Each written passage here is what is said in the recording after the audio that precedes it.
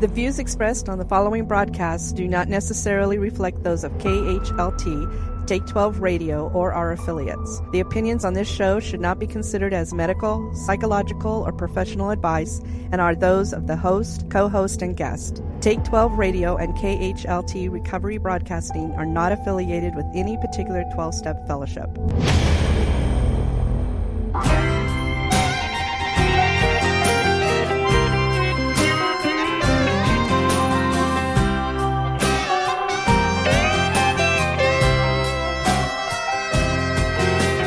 Trying to find a way up out of the hole. This is the place. Have a laugh and save your soul. This is the place. Don't have to pledge allegiance or stand in line. No ticket to buy, no paper to sign. You found it. This is the place. Well, greetings, one and all. This is the place, and this is your host, the Monty Man, with a very special broadcast this week from the best of Take 12 Recovery Radio. What a treat. What a great share you are about to witness with my friend and one of the most downloaded circuit speakers in the world of the 12 steps, Mr. Chris S.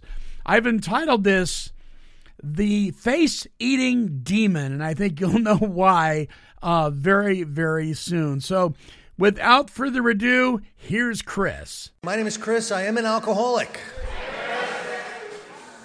On or around December 28th, 1989, the grace of God separated me from alcohol, and that was a good thing, not only for myself, but for anybody in the same town as I was in. It was absolutely a brutal detox. I remember getting to a point of pitiful and incomprehensible demoralization. It talks about that jumping off place in the book Alcoholics Anonymous, where we can no longer see ourselves living or dying, drinking or not drinking. It just looks like there's just nothing, there's just no future. And I was at that point, and I had done some things that I'll talk about later that were very disturbing to me, and I just made a decision. I just can't drink anymore, and I started the detox. And I remember for about 3 days I was flopping around on the living room floor, detoxing. I was hallucinating. My pulse rate was like 2,000 over 2 million. There was animals running around the floor. There was bigger animals scraping on the house to try to get in. And a demon came out of the ceiling. I remember laying on the couch and looking up, and this big demon comes down the ceiling to eat my face. Okay? And I remember just screaming out, "God help me!" And the demon disappeared, which was a good thing. And the minute I could, I got out of the house and went back to AA, which I had tried and didn't work. But again, it was a willingness born out of desperation. I want to start my story in an early point. I've written a lot of inventory over the years, and one of the additional exercises that I was asked to do when I was doing a fear inventory was not only list the fear and why you have the fear, but list the first time in your life you can remember having that fear. List the first realization of that fear in your life. And I had fear of a social situation or whatever. And I thought back, and I remembered back the first time I was afraid, or I had that anxiety that we have, that self-centered fear. And it was when my mother was dropping me off to kindergarten. Okay? I'm 5 years old. She throws me in the car. She drives me across town. She opens up the door and she goes, "There's the kindergarten classroom, see you later," and kicks me out of the car. I'm like 5 years old.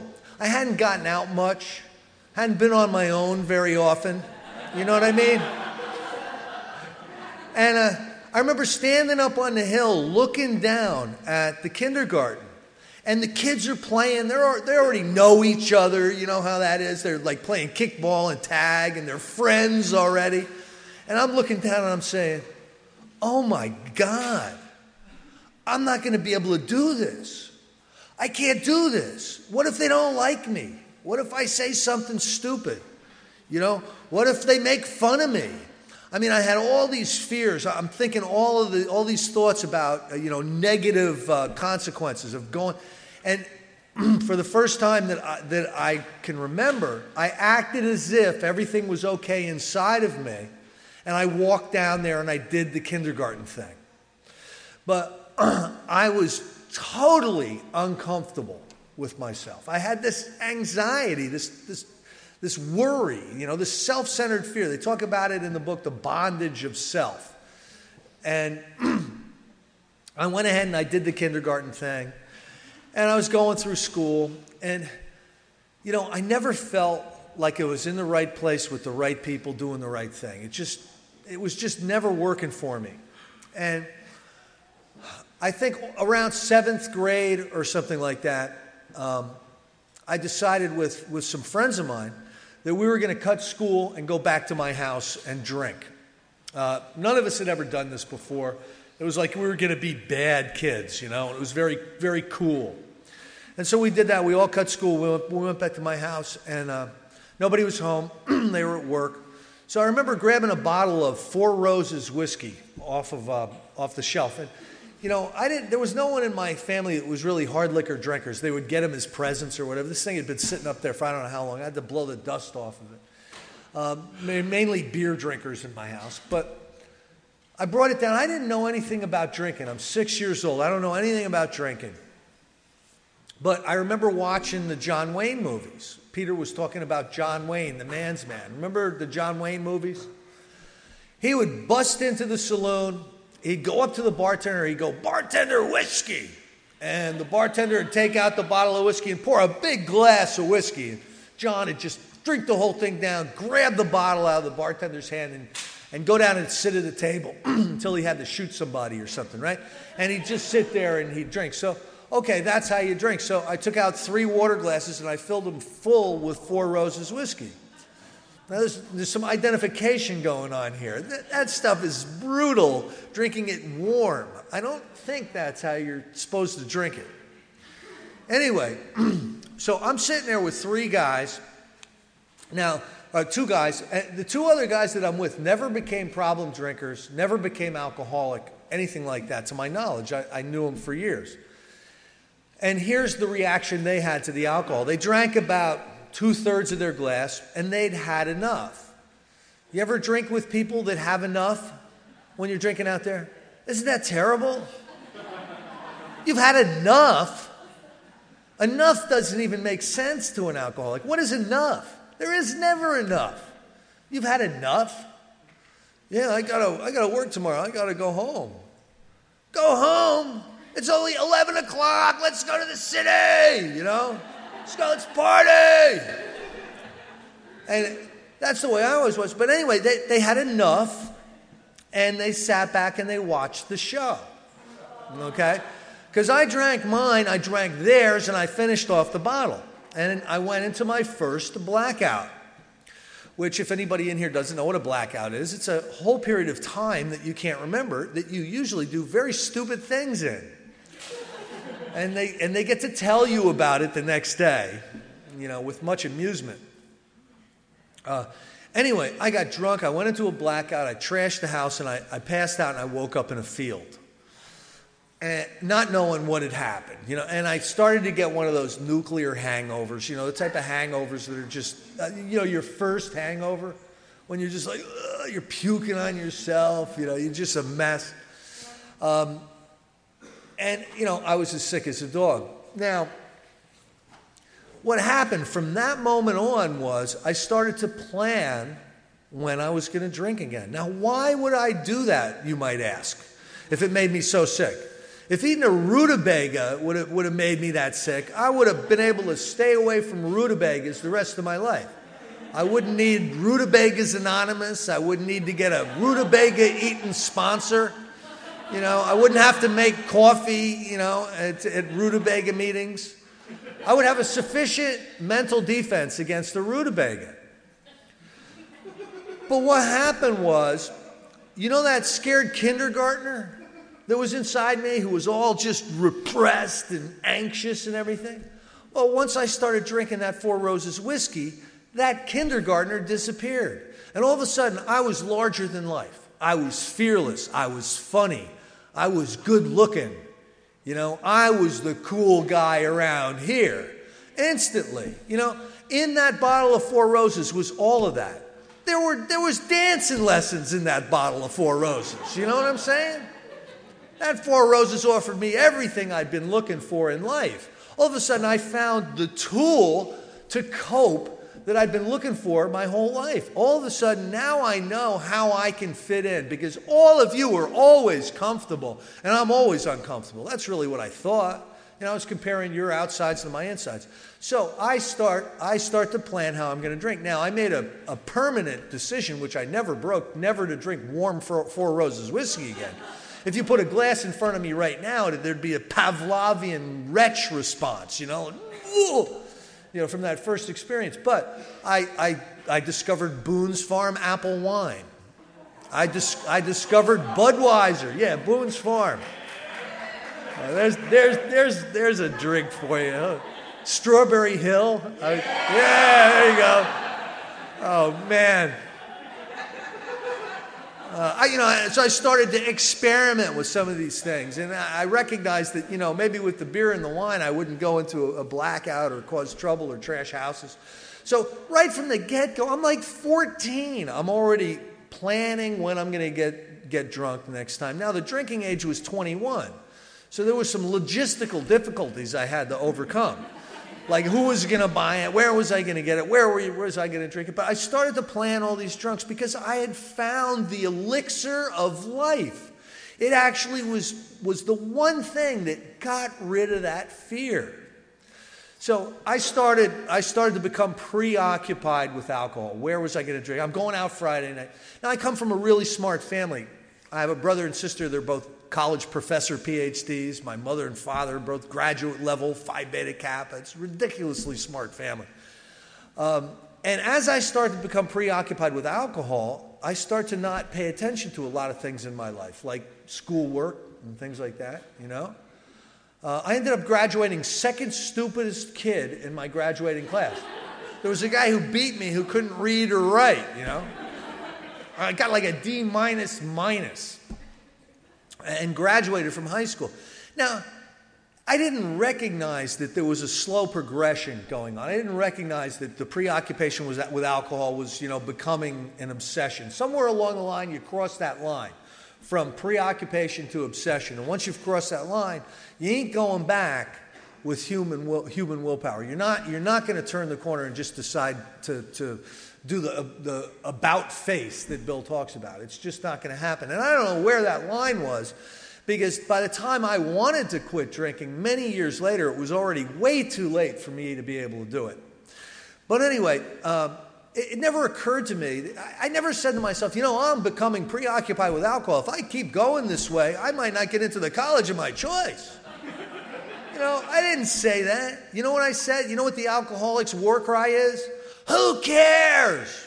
Or leave me alone, or get off my back. It's none of your business. I'm not hurting anybody but myself. The alcoholic war cries. I wanted no part of anybody that wanted to interfere with the way I was living my life. And, it got bad. I got involved with a lot of things besides alcohol. I started drinking in the very late 60s. And my early drinking was in the 1970s. Do I need to tell you there were other things around in that period of time? No. I mean, there was all kinds of drugs.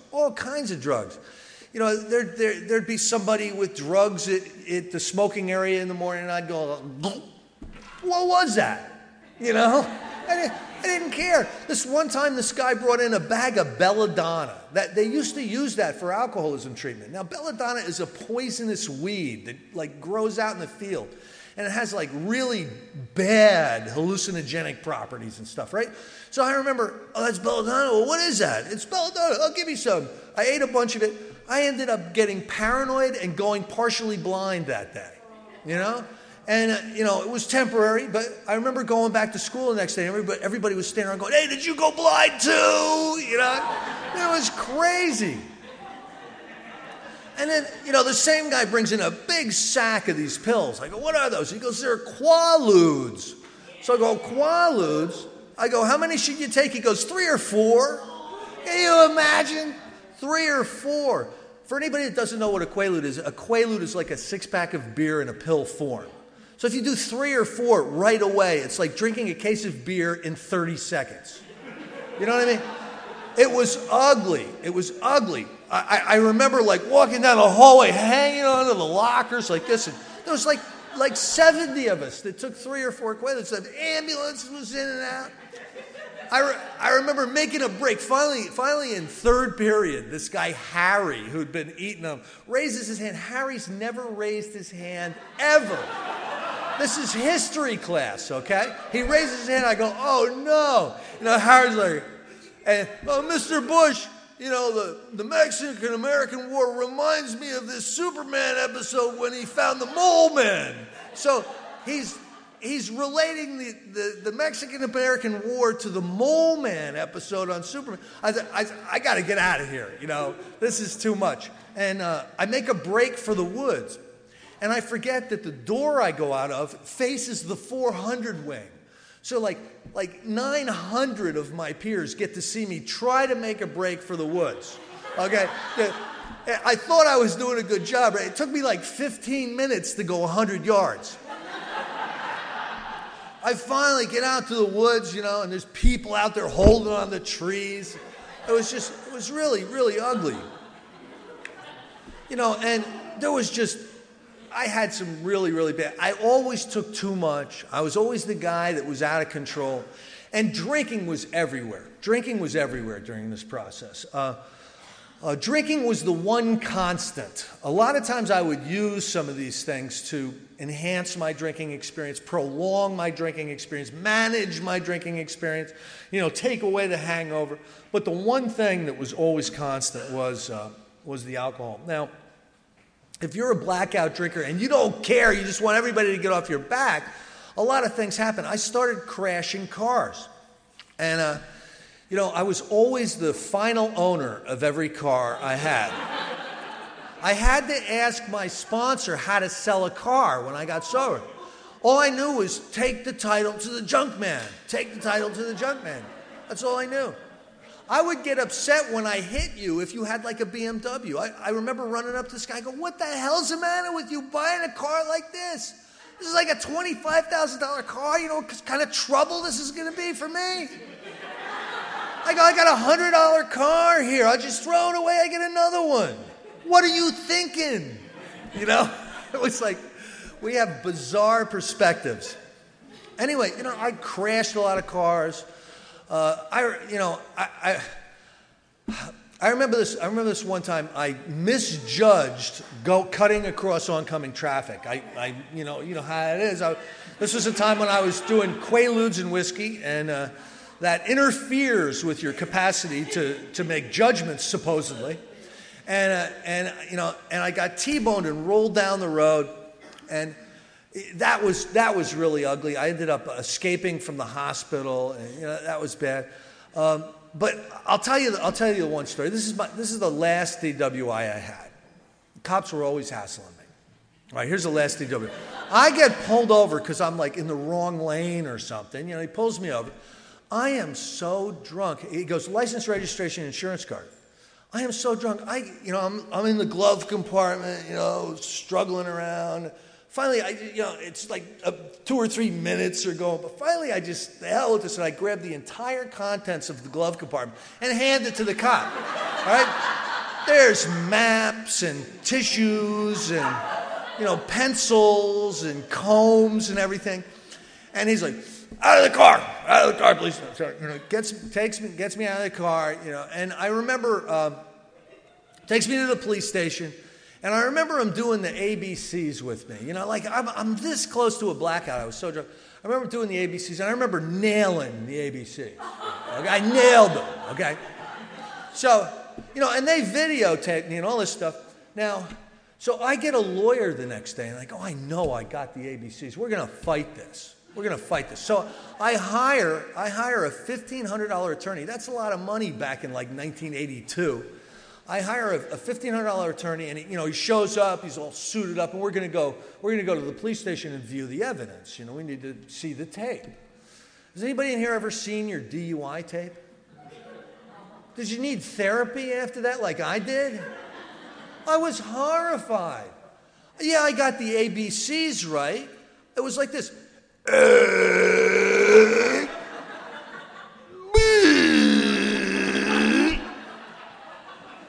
And meanwhile, the $1,500 lawyer is like, he's got to act, he's $1,500, he's got to act proper, right? And this is a travesty. I'm like cringing.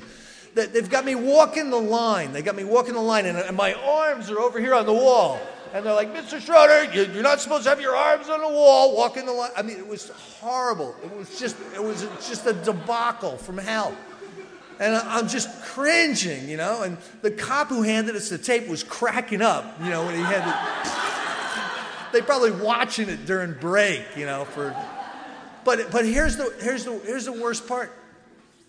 In the end, they go, okay, Mr. Schroeder, we're going to turn off the camera now. Is there anything you'd like to say before we shut the camera off? So I look at the camera, right, and I go like this. And the lawyer goes, bah! And he just starts laughing. He'd held it in check until then. He just, bah! He goes, if there was any chance at all of ever beating this, you just blah, blah. And I'm like, I guess we're going to plea this one, aren't we, Yes, we are. The cops are always hassling me. Oh, man. So there was all kinds of consequences and all kinds of crazy things, but the one constant was the alcohol solved my spiritual problem. The alcohol made me feel comfortable with myself and comfortable with my environment. So no matter what the consequences were happening out there, I had to overlook them, and I had to keep on going, and I had to keep drinking. Now, I ended up moving down to Florida. A friend, I'd taken a year off in between high school and nothing, just to kind of mellow out, and I started noticing that everybody was disappearing. These are my buddies, my party buddies. They're disappearing. They're getting married, or they're calming down, or they're getting jobs, or they're going off to college. And I didn't have my friends to drink anymore. So my drinking base is shrinking. And I decided maybe I should do something. And this guy comes home and he goes, man, I'm in college. And I go, well, where are you going? He goes, University of South Florida. Man, it's great. There's a bar in every campus, and all the drugs come through Key West. And I'm like, the application was in the mail that afternoon. I didn't even know what kind of college it was. Could have been a cheerleading college for all I know. And I end up down there. And here's a record. This has got to be a record. This is like a Doonesbury-esque thing. I spent 3.5 years and got 6 credits. I would take all these classes and then, oh man, they want me to do homework, It's like tests. And so I dropped the classes, and I got some really lousy jobs. I ended up with a wife somewhere in this. I had proposed to my girlfriend in a blackout, supposedly, and we ended up getting married. And she was a beautiful Al-Anon, I swear. She was absolutely wonderful. She grew up in an alcoholic family. Mother, father, both alcoholics. All her brothers are alcoholics. Uncles, everybody was alcoholics. So, like, when she hooked up with me, it was like, home. You know what I mean? How can I be codependent today? And it was wonderful. It worked. She thought about me as much as I did. So that was my one requirement, You gotta be obsessed with me. So She's Catholic, okay? So guess what happens 9 months to the nanosecond after we get married? We have our daughter, okay? You could have set the atomic clock to this. And so here I am. I'm now a husband and a father. And I've got friends that don't even have names. They're like Weezer and Green Man, you know. These are like my partying buddies, you know, and she wanted all this unreasonable stuff. She wanted me to get a job and put insurance on the cars and, you know, come home at night, you know. And it was brutal for me, you know. And it wasn't really going very well. And, you know, a couple of things happened, a couple of car crashes, a couple of debacles, and she said, okay, I've had enough. I mean, you know, she had even had enough. She was like a black belt, unrecovered Al-Anon, and she had had enough. And she ended up leaving and moving back to New Jersey, and that was some of the worst drinking of my life I spent in Tampa, Florida, somewhere around 1981, just drinking like you got no idea. I mean, some of the stuff I would come to in jail. And what the hell am I doing here? That's a bad feeling. You don't know why you're in jail. And I learned something really important. Don't wake up your bunkmate and ask him. You know what I mean? Sometimes they're cranky, you know, when you wake them up. He wasn't really interested in why I was in there, as a matter of fact. So I had to wait until I was in front of the judge to even know what I had done. What I had done was I had driven up on somebody's yard and run over their palmetto tree while they were outside pruning the rose bushes. And because I was in a 62 Buick LeSabre that I got for $100, the tree ripped right out of the ground and got caught under the car. And I drove off with this guy's tree. Now, he's one of those guys that really cares about his lawn. You ever see those people? They pick the weeds and they trim at like 7 o'clock in the morning on a Sunday or something. You know, one of those guys that like cares about the appearance of their lawn. You know, where do you get these people? So he was upset about the big hole in his yard that used to be his palmetto tree, and he called the police. Well, they found me about 20 blocks down the road, sleeping in the car with the tree still under the car. Cops always hassled me. It was my hair.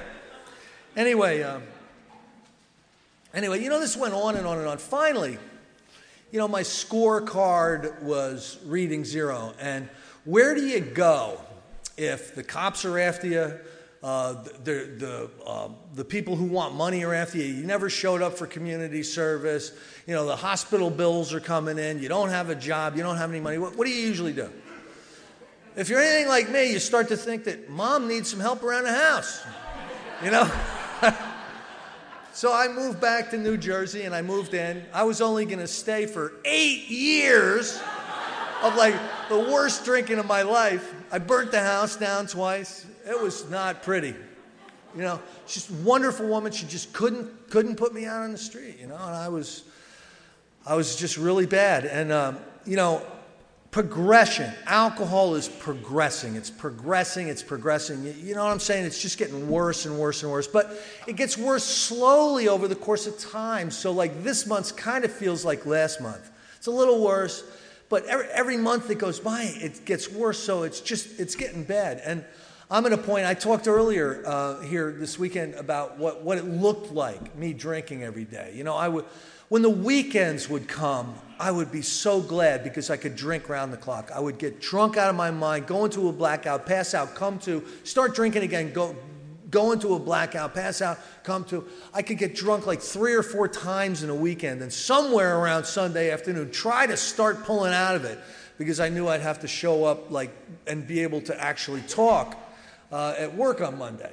You know, so it got really ugly, and, you know, there were very few friends left around, and, you know, I was doing really, really sad things. Anybody in here ever drunken dial? You ever get on the phone, you know, and drunk, you know, really drunk, hey, I haven't talked to you since 3rd grade, but I just want to tell you I love you, you know, like, oh, you come to the next morning and you got these phone numbers, no, I didn't call in, oh.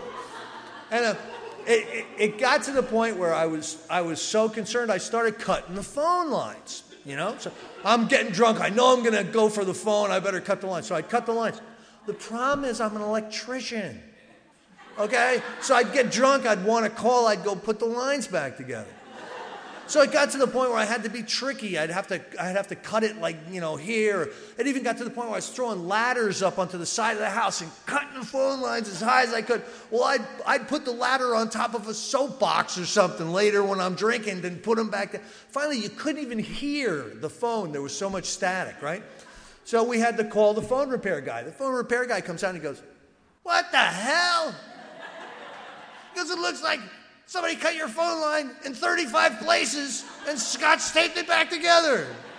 So I'm standing there, I'm going, yeah, that's what I thought it was too. Oh, man. So it got really bad. I started to become violent. I started to answer the front door with handguns, because they were going to come get me or something. It'd be like a Girl Scout trying to sell cookies. It was just, it got decadent. It really got decadent. All right, we're going to take a short break here for this very special announcement, and we'll come back with Chris S. and the rest of the story. Hey, everybody, check it out. It's the Monty Man from Take 12 Recovery Radio, and I am so excited to be welcoming Dr. Rob Kelly to the Take 12 Recovery Radio family for his show, The Rob Kelly Hour. Listen, Dr. Kelly has worked with thousands of people, including celebrities of film, music, and sports. And he has lectured at many high-profile universities and hospitals. And now, this world-renowned addiction specialist, well, he's coming to Take 12 Recovery Radio. So mark your calendars for Monday, March 22nd, for the debut show of the Rob Kelly Hour, right here at Take12Radio.com and all major podcasting platforms. It's the Rob Kelly Hour. Hey guys, this is Richie Supa, and you are listening to Take12Radio.com, recovery talk and positive music. This is the place. This is the place. All right, welcome back to the show. You have tuned into the world's original recovery talk and recovery music radio station, Take 12 Recovery Radio, at Take12Radio.com on your internet dial. Now, we've been listening to the first half of Chris S.'s share, which I have affectionately titled The Face-Eating Demon. By the way, Chris S. and I produced two workshops, one called Walking Through the Big Book and the other Walking Through the 12 Steps and 12 Traditions. Both of these you can find and download for free at Take12Radio.com, and then click on the Recovery Workshops banner. Once there, you'll find both of those workshops. Just click on the links, and there they are for you. All right. Without further ado, here's the second half of this amazing share with our friend Chris S. I'm not a stupid guy. I just did a lot of stupid things, and I'm not a bad guy. But I did do a lot of bad things. There was some really horrific stuff that went on. And I remember this one day. I batted around the idea of going to AA. As a matter of fact, I had somebody take me to an AA meeting in 1984. And he was a buddy of mine. I said, my drink is really getting bad. Take me to one of them A&A meetings. And I remember going to the AA meeting drunk out of my mind, which I thought was appropriate. Isn't everybody? I mean, I didn't know.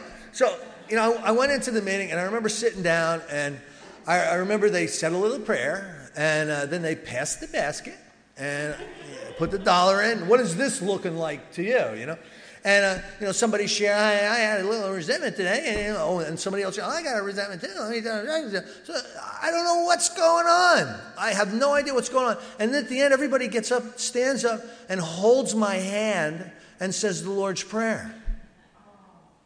I got out of there so fast.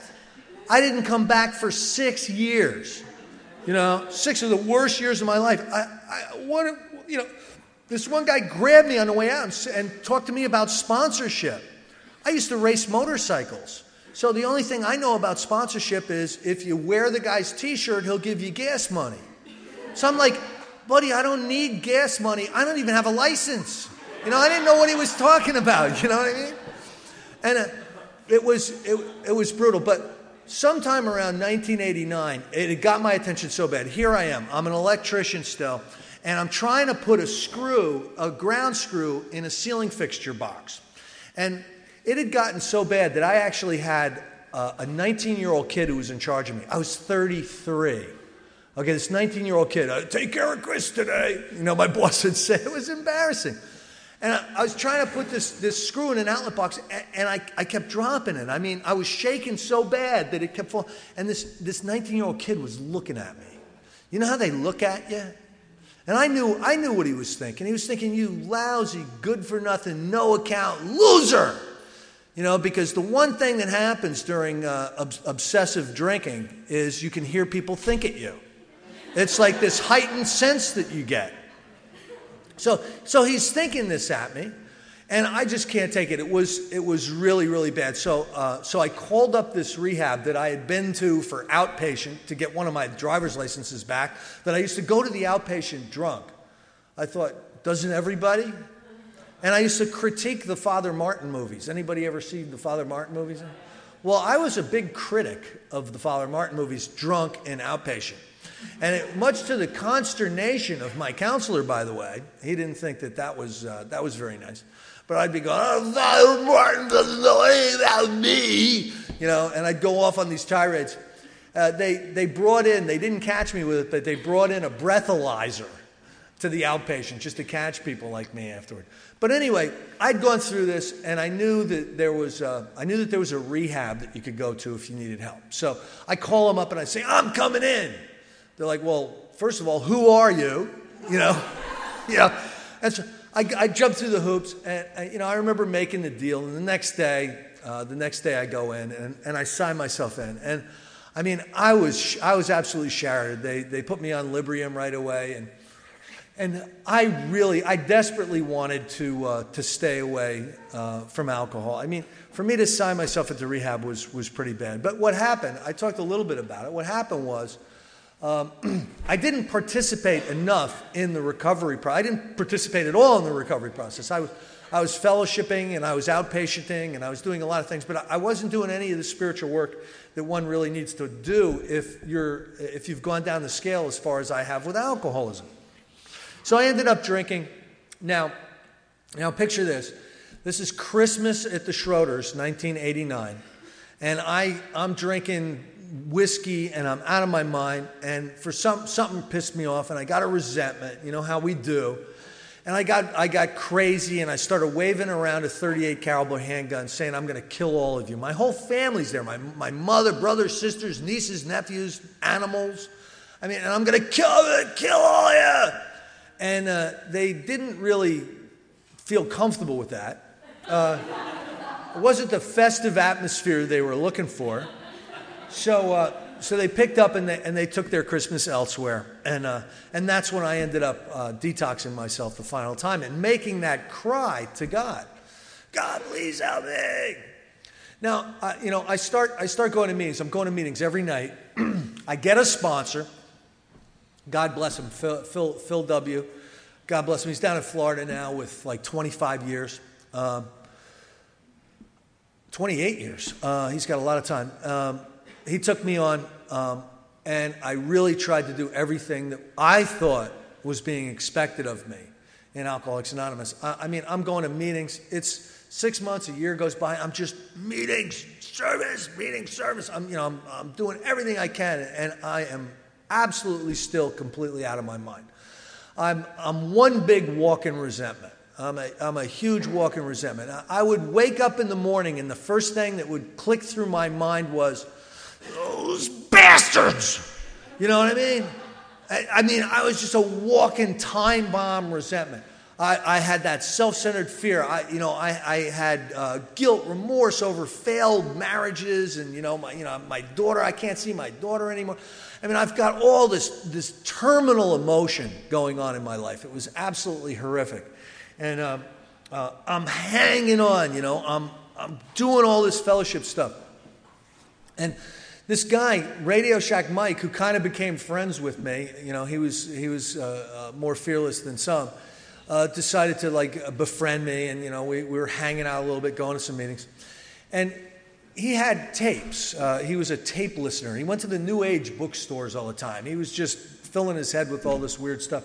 And he gave me a set of tapes one time. This is the first set he gave me, and they were affirmation tapes. And the point of the affirmation tape was to listen to it and then repeat the affirmations over and over again to try to get some positive self-esteem or something. So I remember standing in front of the mirror, unrecovered alcoholic, going, "Chris, you're a wonderful guy.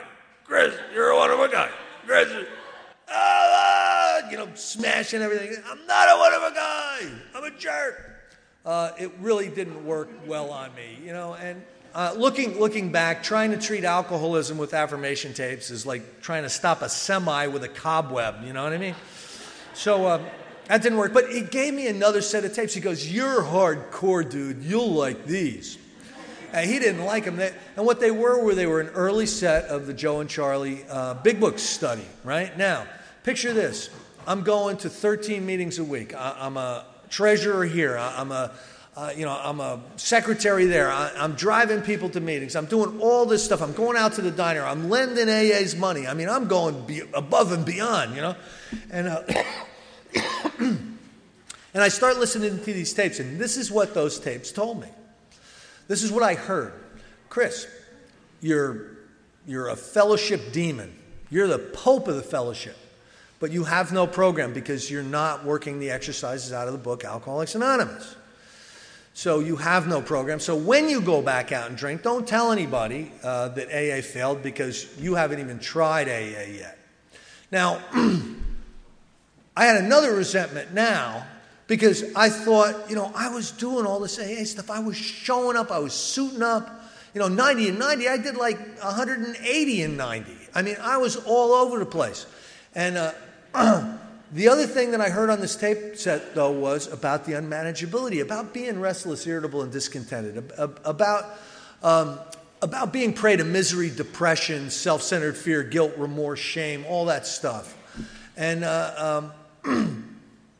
it resonated with me. It pissed me off, but it resonated with me. So I got a resentment. I threw the tapes off to the side thinking, what do those people know? They're from Arkansas, But here's what happened. Internally, my alcoholism continued to get progressively worse. Internally. I wasn't drinking, but it didn't stop the progression of alcoholism. That scared kindergartner was getting more scared every day. Didn't matter how many meetings I was going to. Didn't matter how much coffee I was making. You know what I mean? And I had an incident whereby I found Mrs. Right for me. You ever do that in AA? This is like an early relationship, and I thought, wow, this is going to be great. One of the important things I learned was she actually has to think so too, for it to work.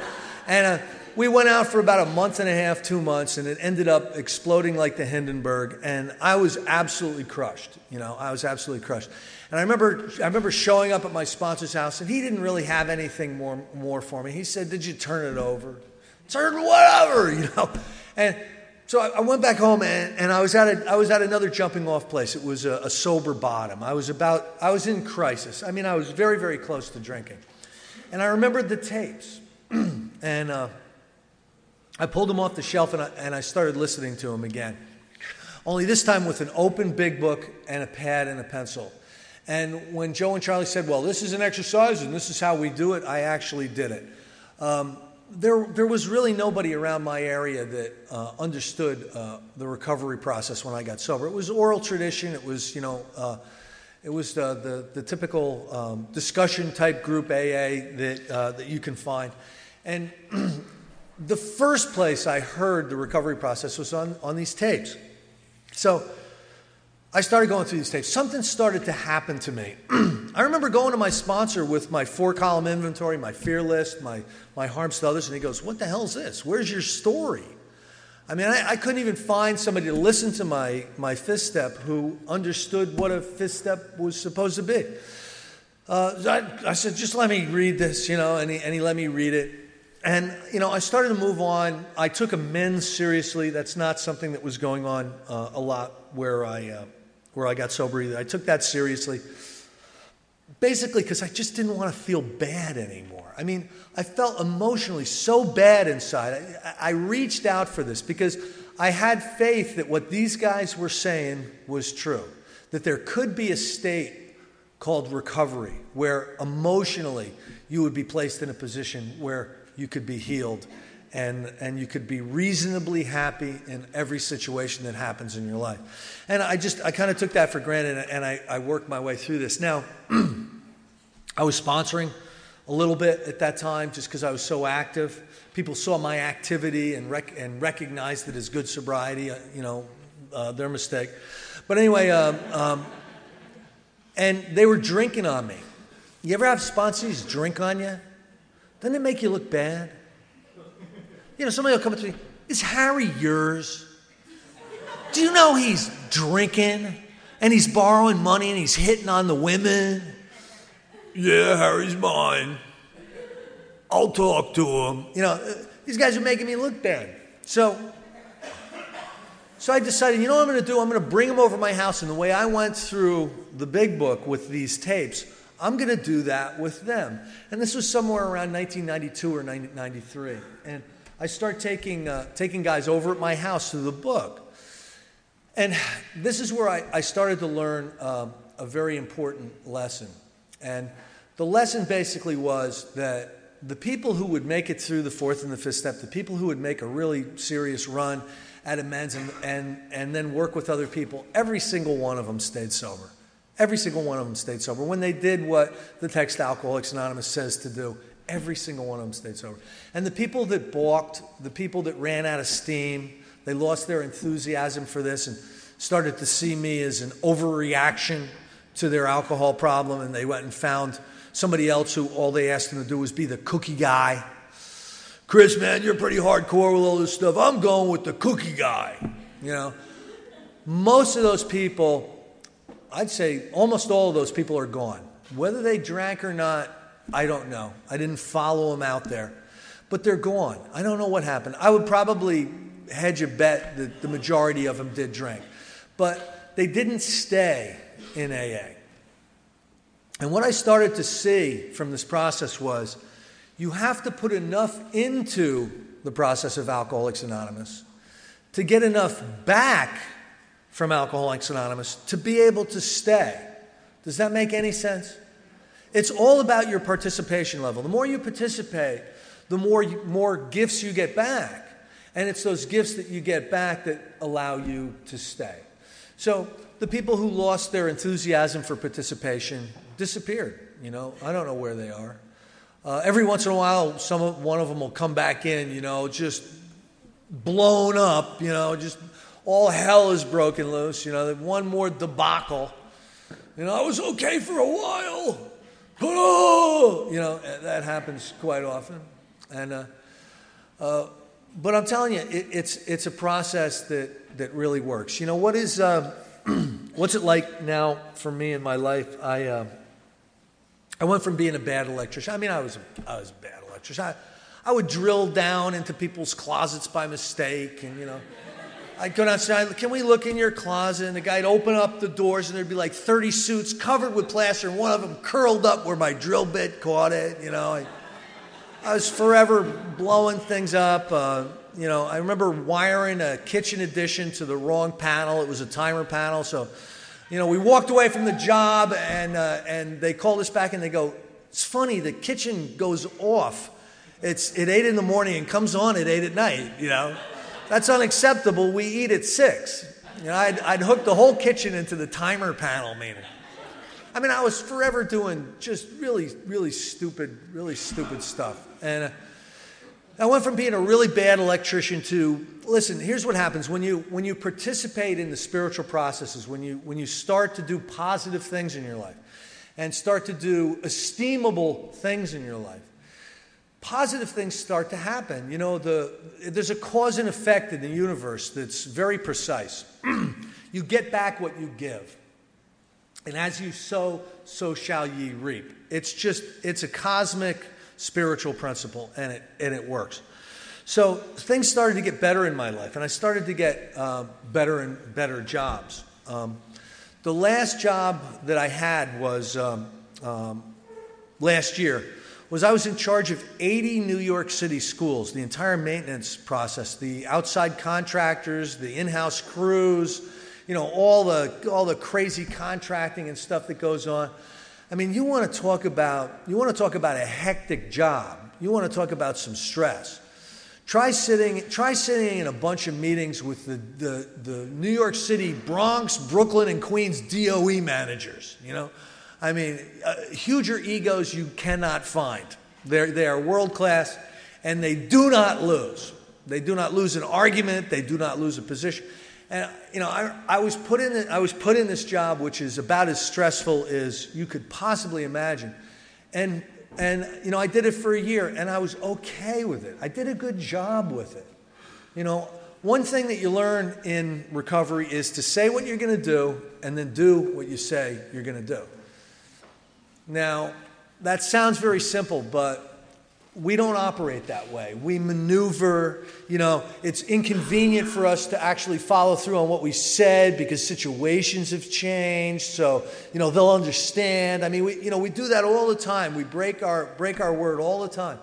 And I had gotten to the point where I really wanted to follow that spiritual principle, so they started to trust me. And if I said I was going to do something, I would do it, and if it became impossible, I would call them and tell them why it became impossible. I would keep them in the loop, and they really appreciated that. And I'm very efficient. There's one of the promises in the book is you'll become more efficient, and I became more efficient. Listen, my first day in sobriety, you wouldn't have put me in charge of a lemonade stand. You know what I mean? I'd have been embezzling the lemon money, and I'm telling you. So I'm in charge of millions and millions of dollars of budget on this job. And it was crazy. But I was just offered an opportunity to do something different, to actually work with an organization that one of their main purposes is to improve professional addictive illness treatment in the world. This organization is over in Lebanon right now, training the entire country in addictive illness treatment processes. They put on symposiums. They're really influential. It's some of the most influential people in addictive illness treatment, and they've asked me to be on their board and to actually work for the organization. You can't go from being a bad electrician to there. You can't. It's not possible unless you've got God working in your life. It's just too bizarre. It's just too bizarre. I mean, and I did a TV show for a while. I mean, I was a host of a TV show. I was host of a radio show that went to 80 stations, and it was on satellite. I've had the opportunity to do some really amazing things in my life. I get the opportunity to speak a lot of places, to come out to Minneapolis. I've never been to Minneapolis. I get a chance to come out to Minneapolis and meet a lot of you. The things that are falling into place in front of me are absolutely unbelievable. Unbelievable. When I first got sober, there was a discussion meeting, where these people would come in and they would complain about, I bought a new house and I can't sell my house. I'm running 2 mortgages I'm paying. Oh, and I would sit in the meeting going, 2 mortgages? What are you complaining about? How do you buy a house? You know what I mean? I got like $3. How the hell do you buy a house? You have a house and you're losing it and you're complaining? At least you had one, I've had the opportunity to own houses. I own cars that were manufactured during the current period of my sobriety, which is, that's something to shoot for, any of you new people, Oh, God. And I don't crash them. I can actually drive around at night. I have 0 points on my license. I've got an excellent credit rating. I mean, this is all ridiculous. I didn't even have credit when I came in. I didn't know what a credit card was. All of these things have been added on to me in my life. Now, it says spiritual recovery has to come before financial recovery. And I found that was true. I could not have handled a good job until I got involved in recovery. It just wouldn't have worked for me. It wouldn't have worked for me. Some of the experiences that I've had with some of my sponsees are unbelievable. One experience that is very interesting is there were some people that I had sponsored who were probably more narcotics addict than alcoholic. They qualified for AA because they had a serious drinking history, but they were really pretty much hardcore dope fiends. And they ended up going through the big book with me and getting sober, but they just didn't feel really connected in AA. So they were going to another fellowship. And in this other fellowship, the big book of Alcoholics Anonymous is not conference-approved literature. And I'm not here to argue that it should be. Every single fellowship has their own. It should be allowed to decide on their own conference-approved literature, their own process of recovery, their own requirements for membership and everything. Absolutely. But the problem was with these guys was that they had gotten their recovery experience with the book Alcoholics Anonymous, and they were having to go underground when they were sponsoring people in this other fellowship. They were having to say, "Listen, come on over to my house and we'll open up the big book. Just don't tell anybody." And so they got tired of this, and a series of events happened, and we all sat down one day and we decided to start a fellowship that would be conducive to people with hardcore drug problems. That the main focus of the fellowship was the recovery process in the book Alcoholics Anonymous. And this group started about 5-6 years ago, called ANA, a National Association of Recovered Alcoholics and Addicts. And it's all about getting you right to the solution right away. And there's more than one requirement for membership. The other requirement for membership is a requirement to willingness to go through the steps with an ANA member. If you're not willing to go through the steps with an ANA member, there's the door. That's the other requirement. They don't have traditions per se. But there's been an amazing amount of success with this specific process. It started in Burnsville. I'm speaking in Copenhagen in November, and I'm by the literature table, and I'm talking to somebody, and I start talking about ANA, and all of a sudden, this girl chirps up, "Oh, I'm in ANA." I go, "What?" I go over there and I start to talk to her. It spread from America to Iceland to Scandinavia already, the ANA fellowship. And I'm sitting there, there's an ANA member that doesn't even know how it started or where it came from, who's been going through the steps. Recovery, the things that you do in recovery, it's like taking a rock and throwing it in the lake. You don't know where those ripples are going to go. You don't know what positive effect you're going to have on people's lives when you start working with them. You don't know what that you're going to do today that's going to be, something that's going to be really important in somebody else's life down the road. But I will tell you this, it's necessary to come in here and to get your own experience with recovery and then to try to carry the message. Some of the things, I could stand up here for another 3 hours and talk about some of the good things that are happening in my life. But all I want to do is witness to you, from my own experience, that there are unbelievable things are possible with this recovery process. I was a loser with a capital L. I was living at mom's with no driver's license, nobody to date, no money, the clothes I had in high school. I was a loser with a capital L. And through no real, it wasn't through my own efforts that these things have happened.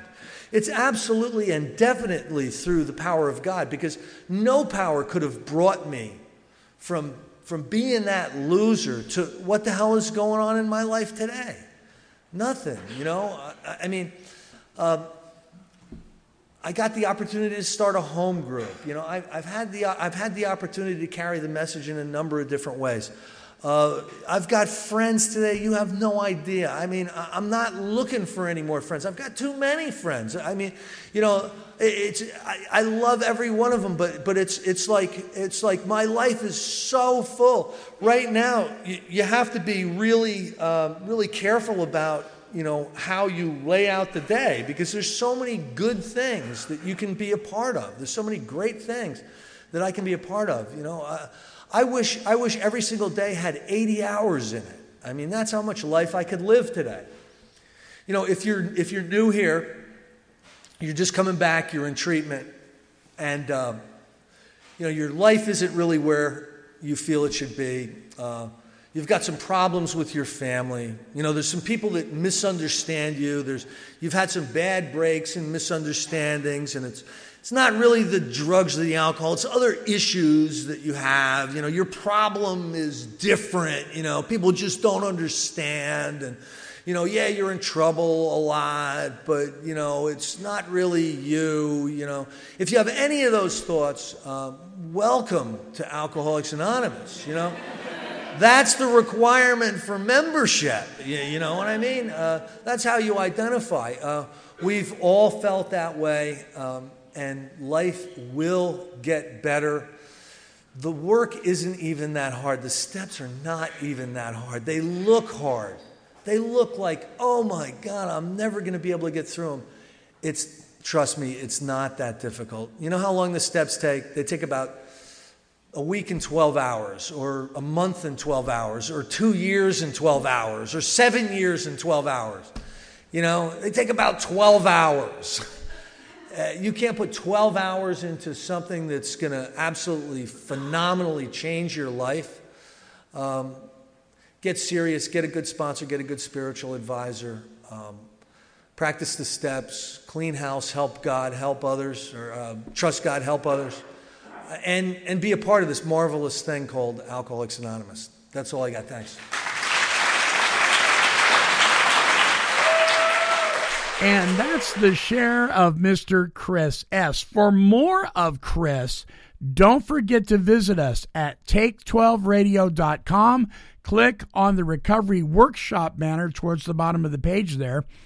And then click on Walking Through the Big Book or Walking Through the 12 Steps and 12 Traditions. Lots of filet mignon for your meal of recovery. Listen, we're going to switch gears a little bit and bring to you our closing song. It's a little somber, something to really make you think, and I think something that you will want to share with others. Here is Richie Supa with his song, Busy Dying. I'm an addict in recovery named Richie. This is my story.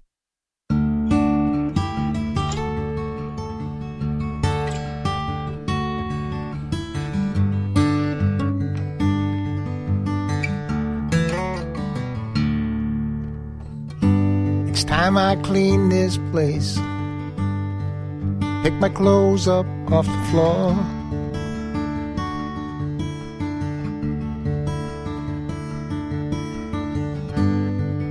Maybe take a shower, 'cause I can't stand myself no more.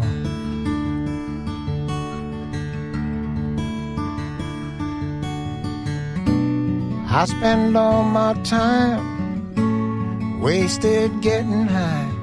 I'm always broke from all the dope I'm buying.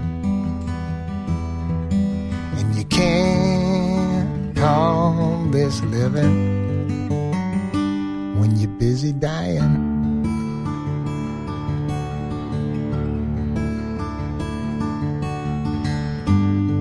I don't go out that much. I hardly ever use the phone.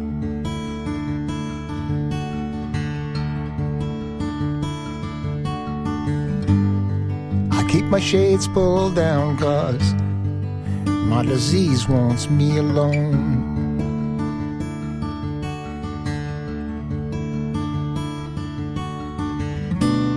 Every day's the same, I just feed the pain, something that I've always been denying. And you can't call this living when you're busy dying.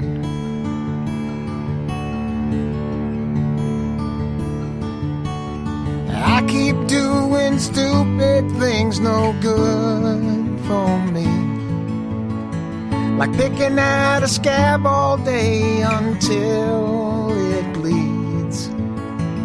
Over and over, it don't make no sense. when all you get is more pain in the end. In the end.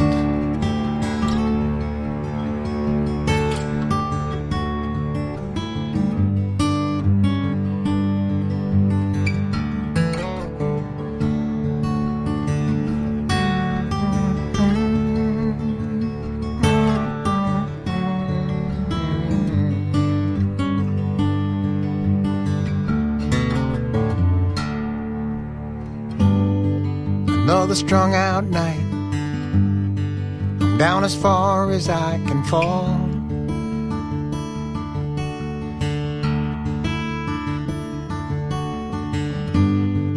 Through my bloodshot eyes I see the writing on the wall.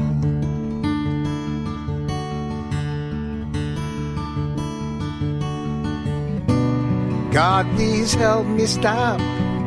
I'm down to my last shot. I'm all out of reasons to keep lying. And you can't call this living when it takes more than it's given. No, you can't call this living when you're busy dying. When you're busy dying.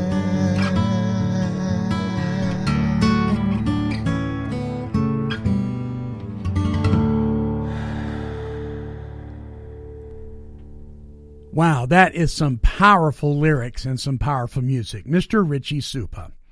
Hey, listen, until our next broadcast, this is the Monty Man reminding you that we have tons of archives of our shows, over 16 years worth of the best in recovery talk and positive music at take12radio.com on your internet dial.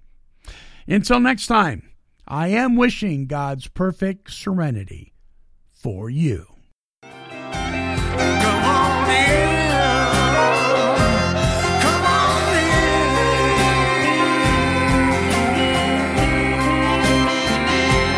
This has been a broadcast of KHLT Recovery Broadcasting. This is the place.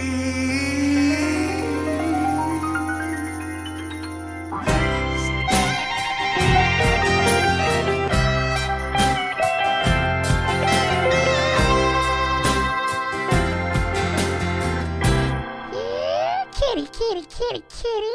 Meow, meow, meow. Woof, woof.